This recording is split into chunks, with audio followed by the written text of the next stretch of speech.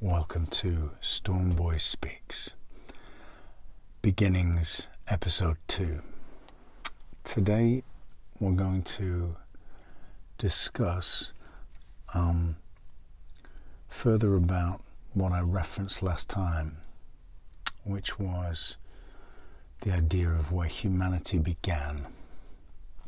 But let's just start first with an idea of God and the word God and gods, and where those might come from, and also let's look at some belief structures. So if we begin with a modern day approach of how most religions and spiritual traditions on the planet now and in recent times and in the past, I think most of these would agree in general that their concepts or ideas of what they perceive to be God, in inverted commas, and we'll get back to that, are in fact an idea of the source of all things, what I refer to the creator source, the all that there is. I think this is usually best summed up, in my own opinion, and always have used this as an idea, by the film Star Wars, when he talks about the Force. For me, that was always the best allegory of the idea of what I conceived God to be. Now, modern physics, quantum mechanics shows us that there is, at the base level of all things, the very, very, very small, the Planck level, if you like, the Planck scale, there is a field of conscious energy which creates everything, which is everything. In other words, imagine if you threw a sheet over everything. That sheet could represent the field that connects all things. It is all things, and it creates all things. One thing, one conscious state, which we like to think of or have in the past as a being. Well, whether it's a being or what that means really is open to debate, but definitely there is consciousness, because everything is conscious. And this is hard for some people to understand, but consciousness is present, and physics proves this. Consciousness is the ground of all being, meaning that even inanimate objects, stones, are conscious on some level. They are simply an incredibly dense state of consciousness which doesn't seem to show life, but that's just an apparent way it seems, if you like. Now, given that that's the scientific view by most quantum physicists, let's say, it's certainly my view, and it's the view of many spiritual religions, that might be the way they see their own idea of God. And now we're going to come up with the problem with that. And the problem comes, as I discussed last time, from the origins of humanity being from the Mesopotamian tradition, from the Anunnaki gods of ancient Mesopotamia, listed in the clay tablets in cuneiform text that describe in great detail the beginnings of humanity. Now, this is where the confusion begins, so let's be clear here. I've stated what I think is probably a general premise of what most people's belief of a God is: all present, all conscious, all powerful. Yeah. And now we have this confusion where people started to liken that to a human type being. And we look in the Bible, and we look in the Quran, and we look in the Bhagavad Gita, and we look in any spiritual religious text. There's this general confusion between these 2 points, and that's because, and I'm showing this, I will show this clearly, what is being discussed and is written about in the cuneiform texts is, as I said before, the story from the Garden of Eden.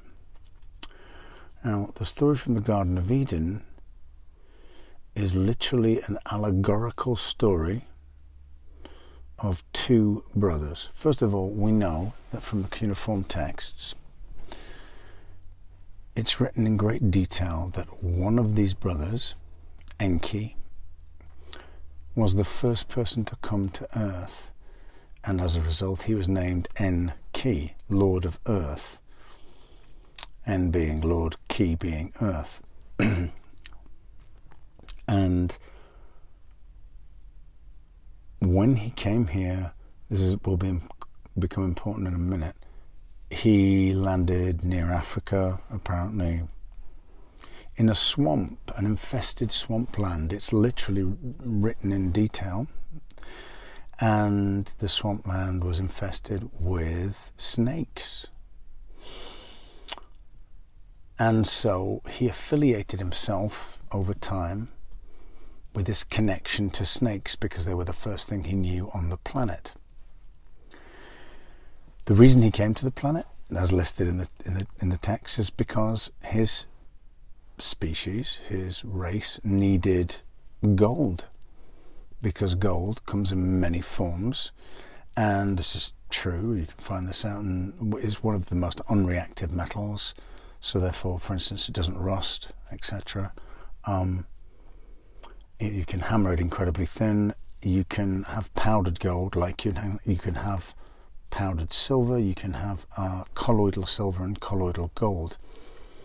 It is very much arguable that it is powdered gold, which in the Bible was referred to as manna from heaven, because you can eat colloidal gold, you can eat powdered gold, and it's very good for you, which is interesting.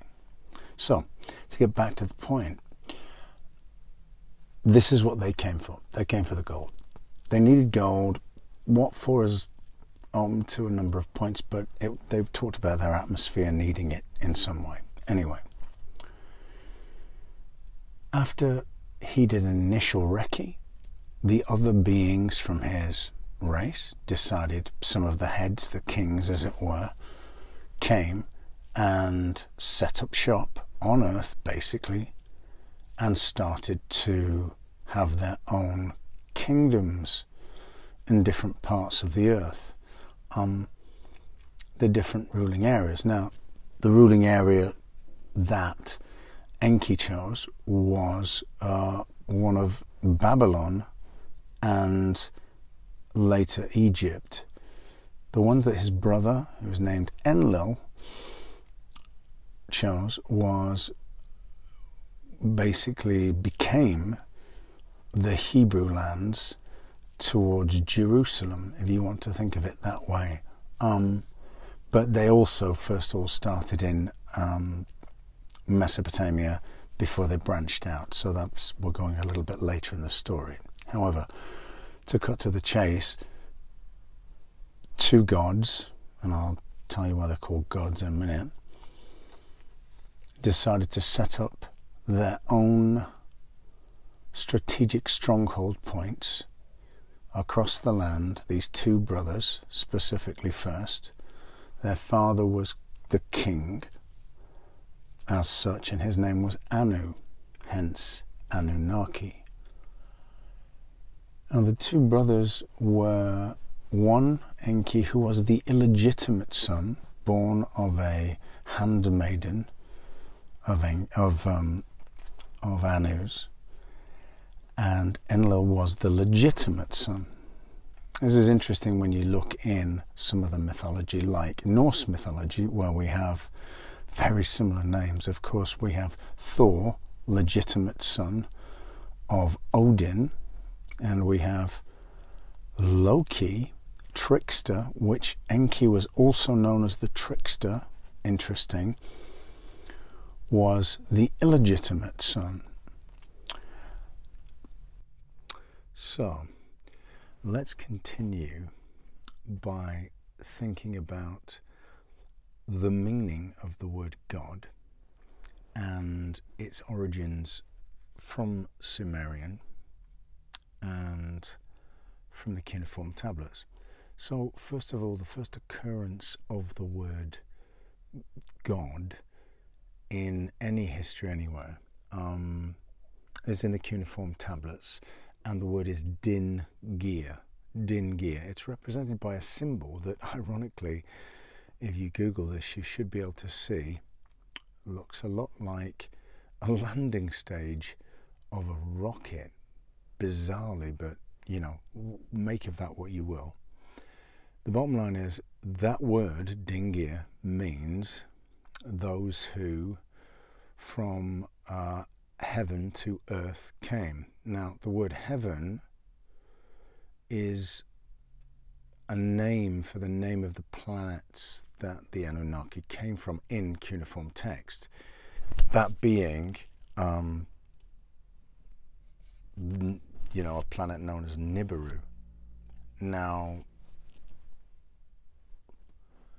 that's, another question, but that's what it means in the cuneiform tablet translations. So, what we have is really just a name for beings of a particular race that came to this planet from another planet. That's what the word God, or gods, means. That's all it ever meant. It has never ever meant anything else. So now a lot of people, when they discuss this problem, come up with the idea that, for instance, they were gods with a little g. Well, no, they were gods. It's just that we misunderstood the word gods, and from that point on we've now used the word God to represent something it is not. It's very unfortunate because it's pretty much ubiquitous. It's everywhere. And the problem, as I've said, is really we're talking about, most people, when we speak spiritually, we're talking about the all that there is, the everything, the oneness of all things, the force from Star Wars, think of it as that way, and what quantum physics talks about as the field, the unified field. That's what we're really talking about. And yet, as I said, the gods did an amazing job of making us talk about this unified field, make no mistake, it was on purpose, as if it was referring to them, and often specifically one of them at a particular time, depending on where you were on the planet. And this is another point. So to clarify what I mean by that is those gods, and we'll learn more about this in the next couple of episodes, the gods, depending on which part of the planet, and at this point it was largely the Middle East, let's be specific on this, and we'll get into this, around Mesopotamia and around that area, that was their focus. So depending on which area they owned, and make no mistake, each particular brother, in this case as we spoke of, did own a specific region, and his family. So we had and we'll talk about this at a later date, but basically you had Enlil, who largely ruled the main cities around Mesopotamia and Sumeria, and you had Enki, who ended up ruling some of Babylon and ended up ruling Egypt. Now, those specific things will come to play very, very importantly when we start to discuss how that unfolds in the Bible and how the Bible is truth and allegory entwined. As most of the discoveries you'll make, in the same way as the truths were told and not told in today's society, are largely speaking never pure lies. A wise man never tells you lies. He simply twists the truth, or he mixes lies with the truth. That's how it works. And this control began back then, and we'll talk next time about the Garden of Eden and the allegorical representation of that, and also the story of Adapa and how that blends together into what became the Bible story and what became, to a large extent, the history of the Jewish people and a lot of Christian belief, basically. Until next time, I wish you truth, freedom, and balance.